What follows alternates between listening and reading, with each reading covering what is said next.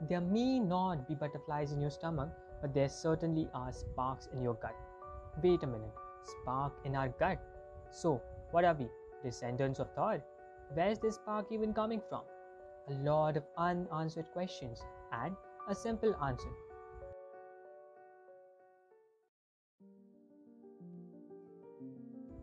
A group of curious people discovered a common diarrhea causing bacterium, Listeria monocytogenes, that produces electricity. Using an enzyme that regulates its ability to produce electrical energy from metals. And there are hundreds of other bacterial species that use the same process. Isn't it just amazing to witness and be surrounded by such fascinating phenomena?